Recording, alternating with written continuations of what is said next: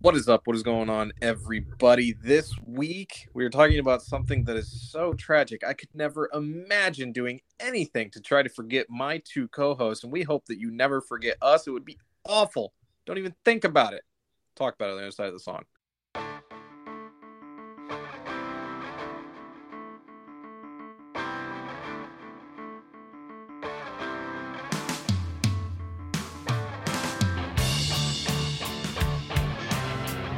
Welcome back, everyone, to another new episode of The Threequel. As always, I'm one of your three co-hosts, Ethan Klein, here with my partners in crime, Mike Duranick and Brad Miller. Gentlemen, how are we doing this evening? Well, now that some of our technical difficulties are fixed from the first one, I am doing much, much better. I am doing great as well. Excited to talk this movie with you guys. Yes, we're doing the double up this week, so you guys should have already listened to our episode of Pretty Woman. If you haven't, go back and check that out. We're recording back to back here. Had some issues while recording Pretty Woman, but we have figured that all out. We're still determined to bring you the same level of mediocre entertainment that we try to do each and every single week. And as you've noticed by clicking on the episode name here, we are talking Eternal Sunshine of the Spotless Mind, Mike's pick for the month of March. This movie came out in 2004. So, gentlemen, let's hop right into it. Ask you the same question every single week. What was your first experience with Eternal Sunshine of the Spotless Mind? Was it in theaters in 2004? Did you catch it a little bit later on TV, streaming, rent it, however it was? And then what did you bring into this rewatch this week for the podcast? My first experience with this movie was laying in bed last night watching it. So I brought nothing into a rewatch because this was not a rewatch for me. This was a first. So, looking at the timeline here, I am pretty positive I didn't see this in theater. Fairly certain I bought it because my friend John said, "Hey, this is a good movie. You should watch it." And that was back in the time of my life when I was like, "Well, I'm just going to build a huge DVD collection." Which I still own to this day, although who knows why. And so I watched it and enjoyed it very much then. And it was one of those, it's a movie that I don't immediately get drawn to. I've seen parts of it when it's been on cable or things like that at different points, but it was exciting to have a chance to rewatch it. When I saw it on the list this month, it just jumped right out to me. So my experience is very similar to Brad's, except my first experience with it was 3 hours ago when I fired it up before we started recording tonight. I knew what it was. I've heard, so for years, I've heard, right? If any conversation about Jim Carrey comes up, of course, it starts with the comedy career, and we'll get into that. But that conversation in the movie industry always comes back around to, but just so you know, he's not just comedic. Eternal Sunshine of the Spotless Mind is so great. And I knew the premise of it was these people that were breaking up and they were getting this medical procedure done. And but it never, the opportunities that I had to watch it, I was just never in a space where I was like, yeah, I want to watch a movie about people breaking up. And that was kind of what I put on this movie. And that's what this movie is. But there's definitely a lot more to it. And I probably would have never gotten around to experiencing it had Mike not picked it this month. So let's dive in. I said, the comedy career in Jim Carrey, so we can start things right there. We've not talked Jim Carrey on this podcast, I don't believe. You guys can correct me if I'm wrong, but I do not remember doing a Jim Carrey film. And it's so crazy because, we talk so often, what is the peak or the first thing you go to and things like that. And I mean, knowing you guys the way that I do, I have an image in my head of what you both will say. But he is one of these guys where you can make arguments for a lot of different things. The run that he had in the mid 90s, going Ace Ventura, The Mask, Dumb and Dumber. He wasn't a Batman movie. The second Ace Ventura, Liar Liar. I mean, this guy could do no wrong in the mid 90s. So it's really hard to pick. I mean, as a kid, Liar Liar was my favorite one, and it's probably still my favorite one. So I will always go there just because of how much I enjoy it. I'm sure you guys have different picks, but this guy, his light burned brighter than most could ever dream of. Yeah, I think that you really like that movie because I was going to say because your boobs are huge, but I wasn't sure how that was going to come across on a podcast. So, I had to pause there for a second, but it's because you got huge jugs. But anyways, I'm just thankful you didn't say The Mask because I figured like there's some group of people that think that that's a good movie and like that, and I can't stand it. And it was where he kind of lost me for a little bit, but for me, it's probably a tie between Ace Ventura and Dumb and Dumber. And if I had to go to one, it's probably Dumb and Dumber, just because I think it holds up just a little bit better than some of the craziness of Ace Ventura. So, but I think a dark horse for one of the most quotable movies that he's in, though, and it made a little bit of a comeback at this year's Super Bowl, was The Cable Guy. So Jim Carrey, my wife is a huge fan of Jim Carrey's. She still to this day, if either one of the Ace Venturas come on, she wants to watch it if she sees it on the TV. And so, when I think back to Jim Carrey, I do think of Dumb and Dumber first and foremost. I mean, for me, that is probably the Jim Carrey movie I've seen the most. It's probably the one that I would have the easiest time quoting. But that run is extremely impressive. But moving on later, I mean, that's where I really gained an appreciation for Jim Carrey. And I think what made it so I was willing to give this movie a try back then is movies like The Truman Show, Man on the Moon, where he showed a little bit of a different side, where he had the comedic ability, yes, but a little bit more, gravitas and ability to play the acting role. I was talking with somebody today and said, I think Robin Williams ruined me for comedians for my entire life, because it was just a couple of weeks back, even as we were talking Happy Gilmore, that I was trying to argue about Adam Sandler's acting chops. And here I am offering you guys an example of Jim Carrey's acting chops. But I do think for those who are effective at kind of slapstick comedy and are really effective at playing up to that, they may have a different level that they can take it. And it also adds something to it when you see somebody who, like Jim Carrey, you're used to him, Ace Ventura, The Mask, Dumb and Dumber, and then you see him in something like this, it catches you off guard. Yeah, he's got the dramatic ability.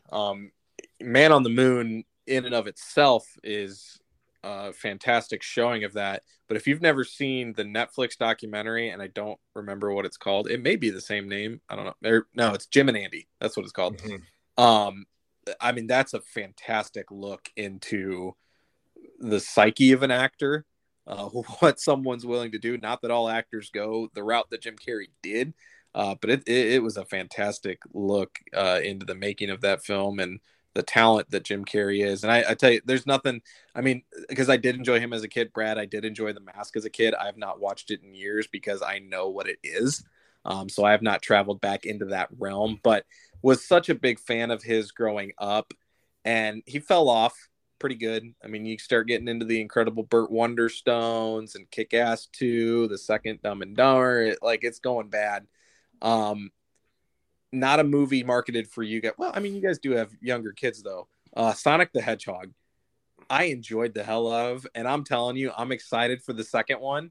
And him being in it is what has done it for me, because it's allowed him to be old school Jim Carrey. And I loved every second that he was on screen in that. And I'm absolutely going to go see the new one in a couple weeks, probably review it on TikTok too. Because seeing him be able to be himself and not just fall on his face brings 10-year-old Ethan a lot of joy. Brad, I know you rolled your eyes. I don't know if you got forced to watch that movie. No, I haven't, but roles like that, just, I don't know. Like I can't get behind them. And from everything I've seen, I can't judge it because I haven't seen it. But it just seems like a movie I would hate. So I think that's why I rolled my eyes. But I want to give a shout out to In Living Color too, because that's really where, obviously that's where I first saw Jim Carrey, and he was just fantastic on that show as the, I guess he was kind of the token white guy, if you want to go that way. And he had these over the top characters, but was able to hang with those guys and was just really, really impressive. Fireman Ed, maybe, I can't remember his real name, but Fire Marshal Bill, I can't remember. Anyways, it was just classic character. But yeah, just I've enjoyed his career as a whole for sure. Yeah, and I think in the back half of his career after this, really the only one that jumps out to me, I have not seen Sonic the Hedgehog, but I look forward to you pulling it as your pick in 3 years when it's eligible for the podcast, just so that Brad has to eat his words there. But Yes Man in 2008, I appreciated that as well. And I think in the last 15 years, that's probably the only one on the list that I'm looking at that makes me say, okay, that was solid. It delivered. It wasn't spectacular, but it delivered what it set out to do. I would agree. Flipping to the other side of the leading characters, Kate Winslet. Brad, I don't know if you remember this, but Kate Winslet was at the center of one of the most heated arguments you and I have ever had. Oh yeah. Thought about it through this whole film, and still to this day think that you're absolutely wrong. Yeah, it blows my mind, especially when, I don't get it. But hey, to each their own. We don't need to fully dive into it, but Brad and I have had some heated moments over Kate Winslet. What I will say about her is something that is no surprise to anyone. One of the most talented actresses in Hollywood for a long time. I just counted up 7 Oscar nominations, this being one of them. She has a victory, so she is one of the most well-respected actresses in the game, and you see it on display here, from just how different her character is from scene to scene. Understandably so. This movie did win an Academy Award for its writing, and she does have to display a completely different person almost every time that she's on screen, even down to the point where she is a figment of his imagination almost, and it does come across that way. Like, she was amazing in this movie, and I'll pull it up kind of as you guys give your thoughts. She got nominated. I'm curious to see who won, because she was fantastic in this movie. Well, I can't say that I'm the biggest fan, but also not the biggest critic of Kate Winslet. I believe, if I'm looking at this right, I've only seen her in 3 movies. I have not seen her in most of her Academy Award nominated films. So Titanic, of course, this, and then Finding Neverland are the only movies I've seen her in. Out of those, this is by far my favorite performance of hers, and is definitely the one that would make me say that I would be, happy to see her in another film. I'm glad you mentioned that, and I won't make you weigh in on the on her looks, because that's where Ethan and I got into a big heated argument, because he made some asinine comment about her appearance. But anyways, yeah, I absolutely agree, Mike, that this role earns respect enough to have her, to watch her in other things. I think that, Titanic is what it is. I think I didn't enjoy the film, but I'm not going to hate on it for, it served its purpose back when it came out. But overall, I am a fan of hers. I think she's a very underrated actress, actually. And because of this, I think I'm going to go back and try to see some other things that she's in that I've missed over the years. So it's odd. I've actually, just going through her filmography, I've seen her in quite a bit. Not much of it I've enjoyed. Not through any fault of her own. I hate Titanic. I always will. I don't understand it. That the fact that thing is the juggernaut that it was makes no sense to me. But it's a different conversation for a different day. Again, not a fault of her own. I've seen her in quite a bit.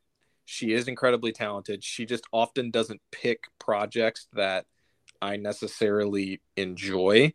And I think even this, good movie, leaning, above average even, I don't know if I'll ever watch this movie again just because of the subject matter.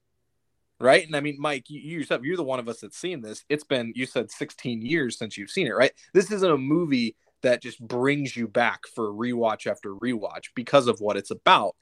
She does pick that stuff, but I do want to say though, I got to take this moment. I'm assuming neither one of you have watched Mayor of Easttown on HBO. I have not.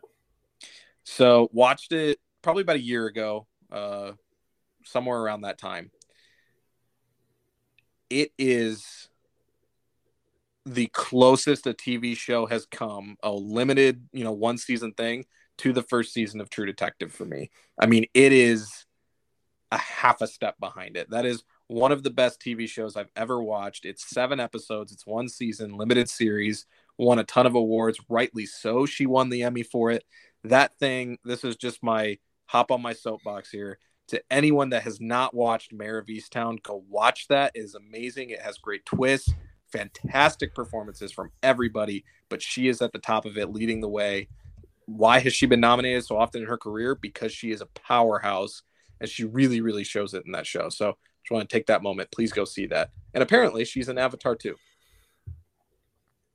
James Cameron bringing the crew back. Is Leo in that one as well? If he is, they've hidden it quite well. But they've been making this movie for 15 years, so maybe he filmed a scene a long time ago that he doesn't even remember. Uncredited role. Right. Outside of that, you have a lot of people that pop up in this. We certainly don't have enough time to touch on everybody. Elijah Wood proving just why I hated Frodo in those movies. Mike, you made a joke about that as well, but he does pop up in this. Mark Ruffalo, who we've talked about before, who I always enjoy seeing. Tom Wilkinson, another one that when he's on screen, he just brings something. If Tom Wilkinson's on screen, I feel like everybody's doing their job, right? Like Tom Wilkinson doesn't come in and just sell something short. He does what he's supposed to do, and he brings it in this as well. If there's anybody you guys want to specifically touch on, go for it. But I just think everybody stood out in the right way. Yeah, you hit the main ones. I know you said early on you weren't a huge Kirsten Dunst fan, and I think that she played this part exactly for what it needed to be played for, and I think that she did well with it. But it's not a standout part for me. The two that really made this movie click beyond obviously Winslet and Carey were Ruffalo and Wilkinson. Their roles did a lot. I mean, Ruffalo stole scene after scene that he was in, did a really great job there. And so I think when you can have a movie where your two leads just nail it the way that Carey and Winslet did, and then you can have two supporting roles like Ruffalo and Wilkinson knock it out of the park, it's a solid ensemble. Yeah, outside of the ones you guys just talked about, I don't really have anything to add. I think that they did a pretty good job with casting here, and I had no complaints with how anybody played their characters. Yeah. And even poor Frodo, right? As much of a creep as his character was, Elijah Wood played that character very, very well.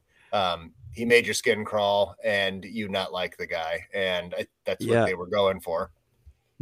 I love the douchebag choice of those sideburns. About this film, it was those stupid sideburns because I hated watching them. I don't know if there was any way to make him look more unappealing in any way in this film, but those sideburns were pretty close to being it.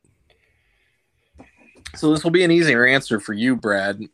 Mike, you've got to go back a few years to the first time you saw it.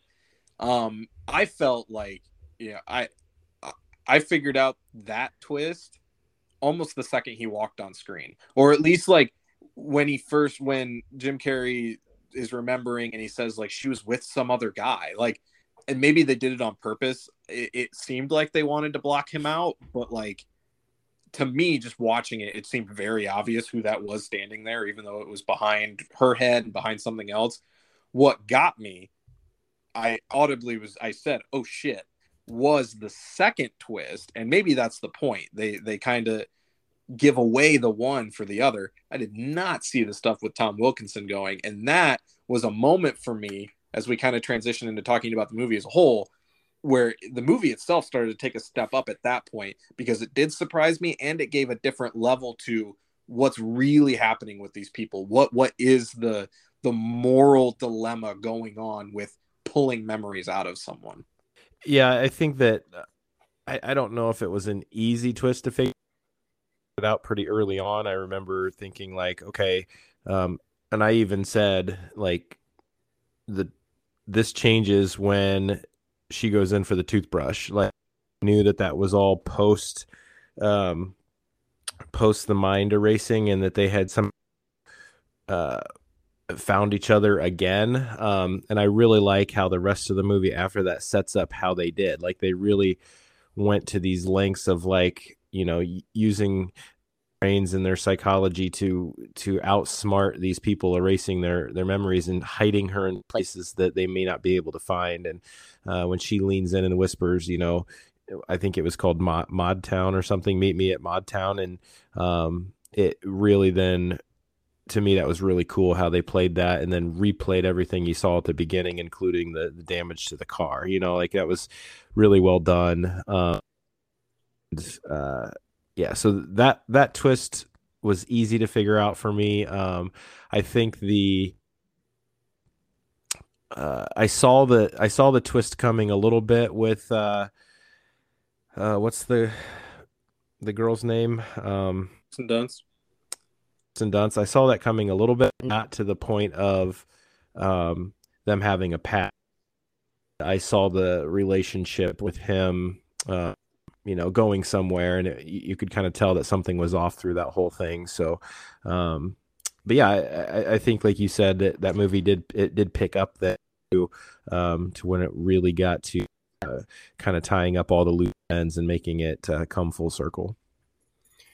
Yeah, and I can't remember what my initial response was all those years ago, but what I can say is that the ethics behind you know, what they were doing, and the real moral dilemma that you face when you talk about, like, well, I'm going to erase my memories. I think that they did a really wonderful job of being able to bring that up, both through the twist with Elijah Wood, as well as through the prior relationship with Dunstan, with Wilkinson's character, because you can just layer things on top of that. You know, who's taking advantage of who, and to what degree. I think what I appreciate the most is that they don't fall into the trap of trying to answer that question for us. And in some ways, they don't even ask the question, right? Mm-hmm. Like, it's not even that it's a huge plot point. It just happens, and they trust that the audience is smart enough to ask that question for themselves and then have a conversation. And I think that, more than anything, is what I'll end up walking away appreciating about this movie, is that it tells a story that in and of itself asks you a ton of questions and then just hopes that you have a conversation about it.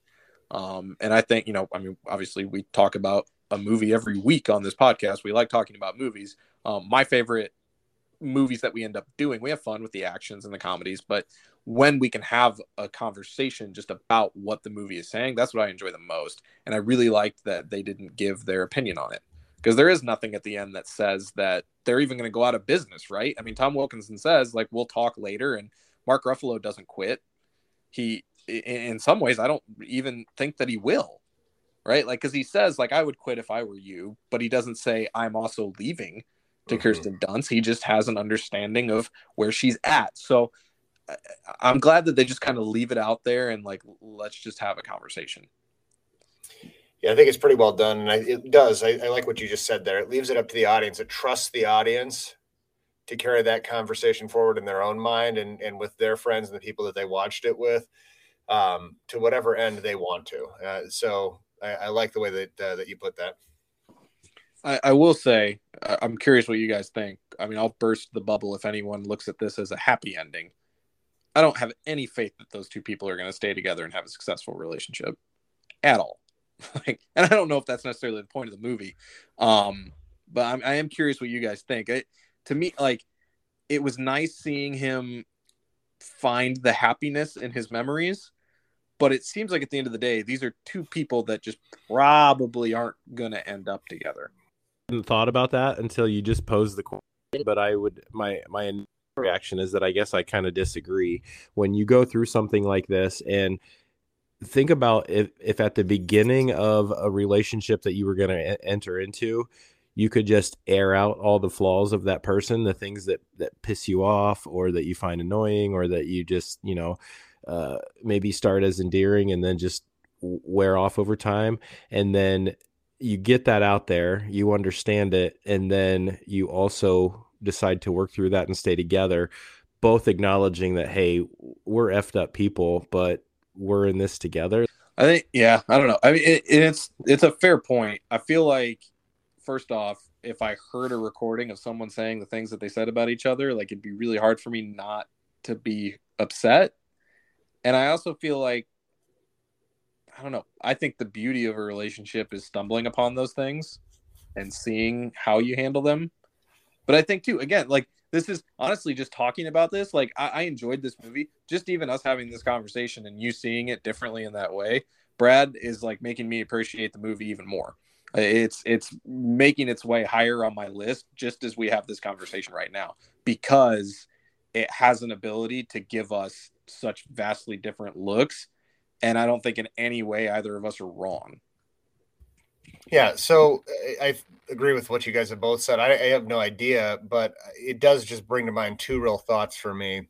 The first is to kind of go back to Cocktail, to a Tom Cruise movie, right? Nothing ends well, otherwise it wouldn't end.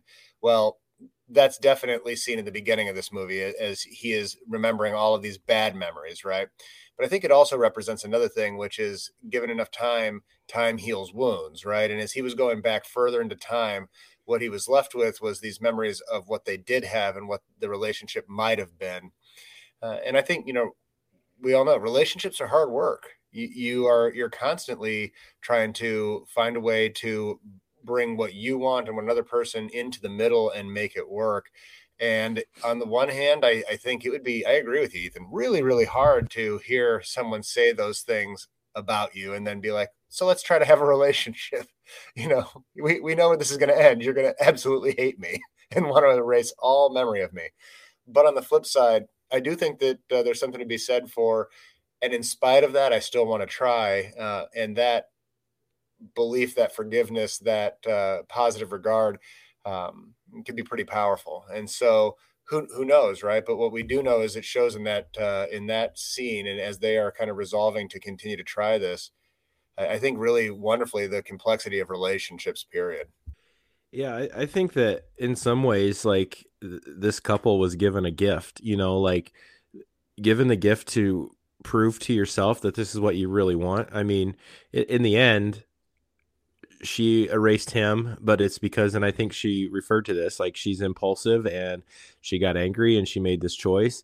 And then he did it because he was hurting and just wanted to move past and not feel that the hurt of that loss.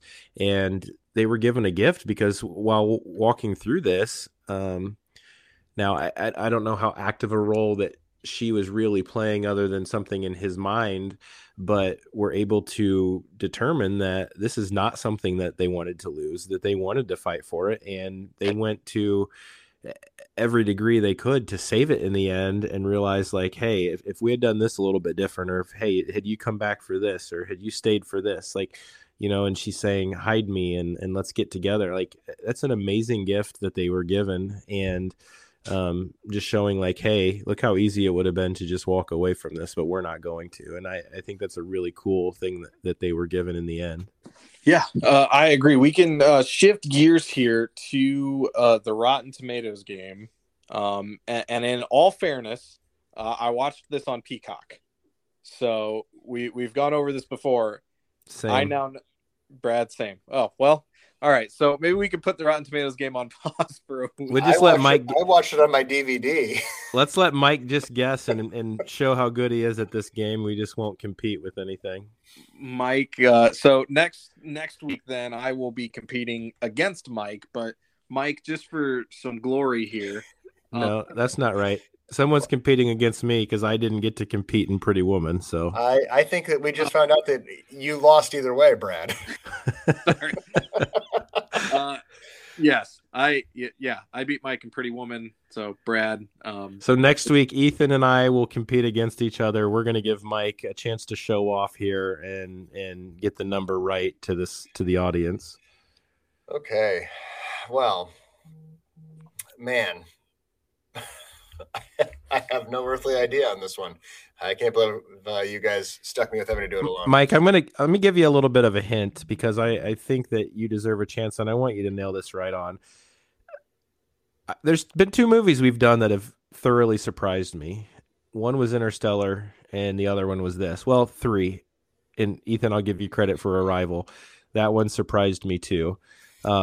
However, of those three films, two have ended up in my top 10 and one really close. This is actually coming in at number 10 and bumps some the list for me. I loved it. So impressed by it. I'm so glad you picked it. And me putting it in the top 10 is a pretty good reflection of where it ends up on Rotten Tomatoes. So I'm going to serve it up on a silver platter for you and see if you can nail this number. I want you to get it within 1% either way. All right. Well, it's got to be in the 90s then. The only question is whether I'm going to go upper 90s or lower 90s. And I will go with, I don't remember it being that well received by critics back then, but this is the kind of movie that sometimes critics love, even though it doesn't get a big release. I'm going to go with 91. You did complete Brad's goal. You were within that 1%. 92 is where the critics have my it. Gosh. The audience up at 94. Okay. And this does stick with the Oscar bait kind of film, right? Like people loved it when they talked about it, but not many people saw it. 20 million to make, 74 million on the gross. So I mean, it did. I mean, 3 times its budget. That's great. But it's just a smaller film compared to, we talked 14 million for Pretty Woman last week, and it made almost $500 million. But that's not what this movie is there for. Sometimes the smaller ones are the best ones, right, Ethan? That's what I've always said. I've been trying to push that narrative for years. And it wasn't until May 9th, 2021, when I got someone to agree with me. So here's to many more. I may have actually finally broke. Oh my God. I think we just jumped the shark. I don't know. I don't really know what you're referring to on that date, but I don't really want to guess, go down that path. So we'll just say, okay. For what it's worth, passed out and I was in utter shock. I mean, I just want to clear the air of one thing. I did not just reveal the day that I lost my virginity on the podcast. Just so we're all clear on at least that. We'll try to bring it back here. Man, that was probably right up there with 8 Men Out for sure. The title of our favorite movie. I had something really insightful to say, and we're just gonna have to just keep rolling through. Favorite line, favorite scene, gentlemen. Let's go with favorite scene. I'm gonna have to pause and let you guys talk. I've got a few that I really enjoy that I'm trying to narrow down. Let me see if I go a direction after hearing some of your choices. I mean, I gotta go with the reveal that Wilkinson and Dunst had a past together, because it's really hard for me to separate any one specific scene of Winslet and Carrie's relationship. And that's not to say that this movie isn't elevated beyond that, because those scenes are fantastic. Again, it's some of the best storytelling I've seen talking about, the reality of relationships, right? This movie is not a fairy tale. This is truly in a lot of ways the real deal here, while it is also a sci-fi movie. But just that reveal, that really hit me, and how it unfolds, and the way it manipulates your emotions. Because I went from his wife pulls up, and I'm like, oh no, this poor guy, right? Like, he's telling her that they can't do this, and then he kisses her again. I'm like, well, okay, you freaking idiot. Now your wife's out there. Your whole life's going to get blown up. And then there's the reveal of you've already had him. Like, that is just a masterclass in storytelling. We talk about twists on this podcast all the time. What are good, what are bad? That's how you do it. You get us emotionally involved in multiple different ways and then drop the nuke on us. I just thought that was just perfect writing, perfect execution. So that's my favorite scene. Yeah, it's a good one. I think the one that spoke to me the most on this watch was the scene before the beach memory is deleted. And so I am cheating absolutely because this was my runner up for favorite quote from this scene. But just the way that they're sitting there talking when she's saying, you know, we're almost out of time, right? Um, so what are we going to do? And his just the way Jim Carrey delivers the, you know, I know, and then there's the enjoy it, and they're just sitting there right next to each other. I thought that it was a great culmination of what had happened up to that point, with all of these memories just getting, you know, deleted, rushing up to that moment. So that's going to be my favorite scene. Yeah, I think mine is the her saying, you know, meet me here, and then seeing how that plays out afterwards, where you had already seen it at the beginning of the film. Because the first time around, you know, I thought she was very awkward and kind of like, you know, I was put off by her and her interactions with him. But then seeing as, well, this is actually really people that have had a very long, intimate relationship and shared the most with each other. It kind of showed how comfortable it was for her to get close to him again on that train. And I just really like the whole reconnection, even including the part with the tape and then standing in the hallway at the end and saying, let's give this a shot. And then, you know, she kind of is crying and saying, okay, at the same time. And I think that was a great culmination to that film. Again, just thoroughly impressed by this. It was one of those that just hit the right marks in a lot of ways for me on storytelling and filmmaking and acting. I think acting wise, this is probably Jim Carrey's best film for me, just from a pure acting standpoint, and might even be Winslet's too. Like, just masterclass acting performances in this film. Well done by those two. And I thanked Mike earlier today for picking this movie, and hopefully we can have a few hidden gems in there like this one in the future. I mean, I'll tell you right now. I mean, I've seen The Reader, which is what she won for. I was never for a second half as engaged as I was for this entire movie, and it's because of her performance. I think the scene, I mean, I didn't pick it as our favorite scene, and we didn't touch on it.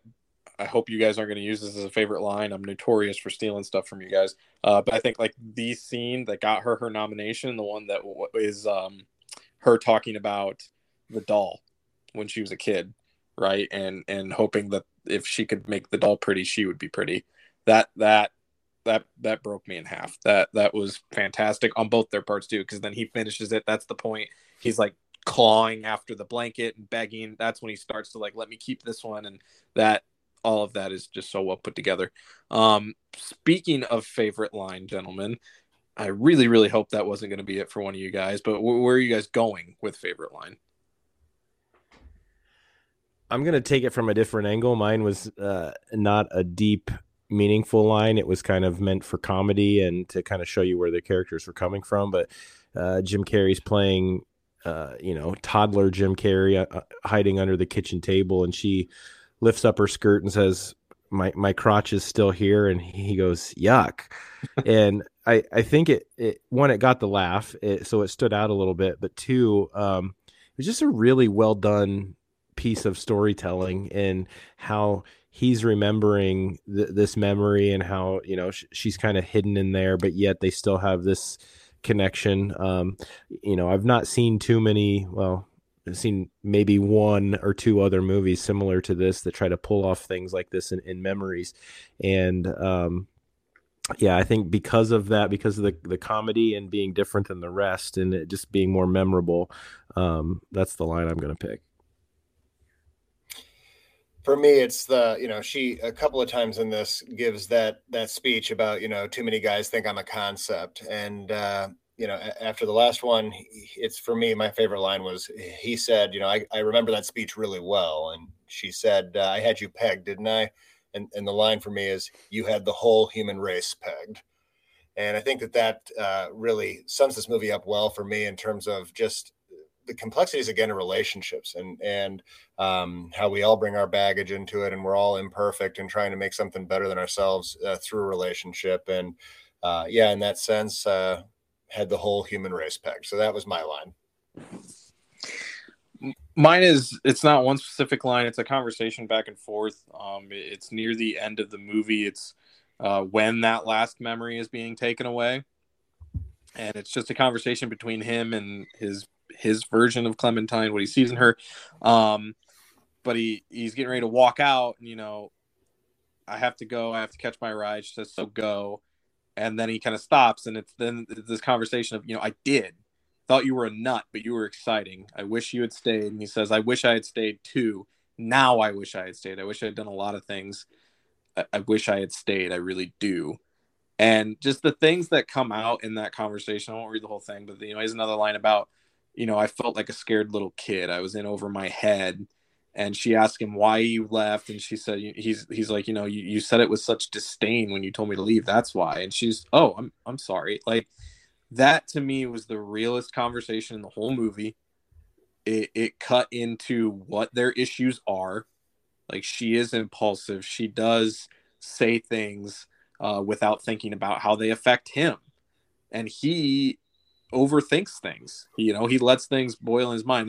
There's so much connection going on there, because I think anybody that's in any serious relationship, at some point you've had to ask the question of if the relationship is worth it. And it's scary to have to ask that question. It's terrifying. And a lot of times if you talk yourself into giving the wrong answer, or at least you think you do. And so I just think that conversation was so beautifully written and so well done with them, with the house falling in the background and all that. That was 100% my favorite line in the movie. And that will wrap it up, guys. This one, I echo Brad's sentiment. I'm thanking Mike for picking it for the month of March.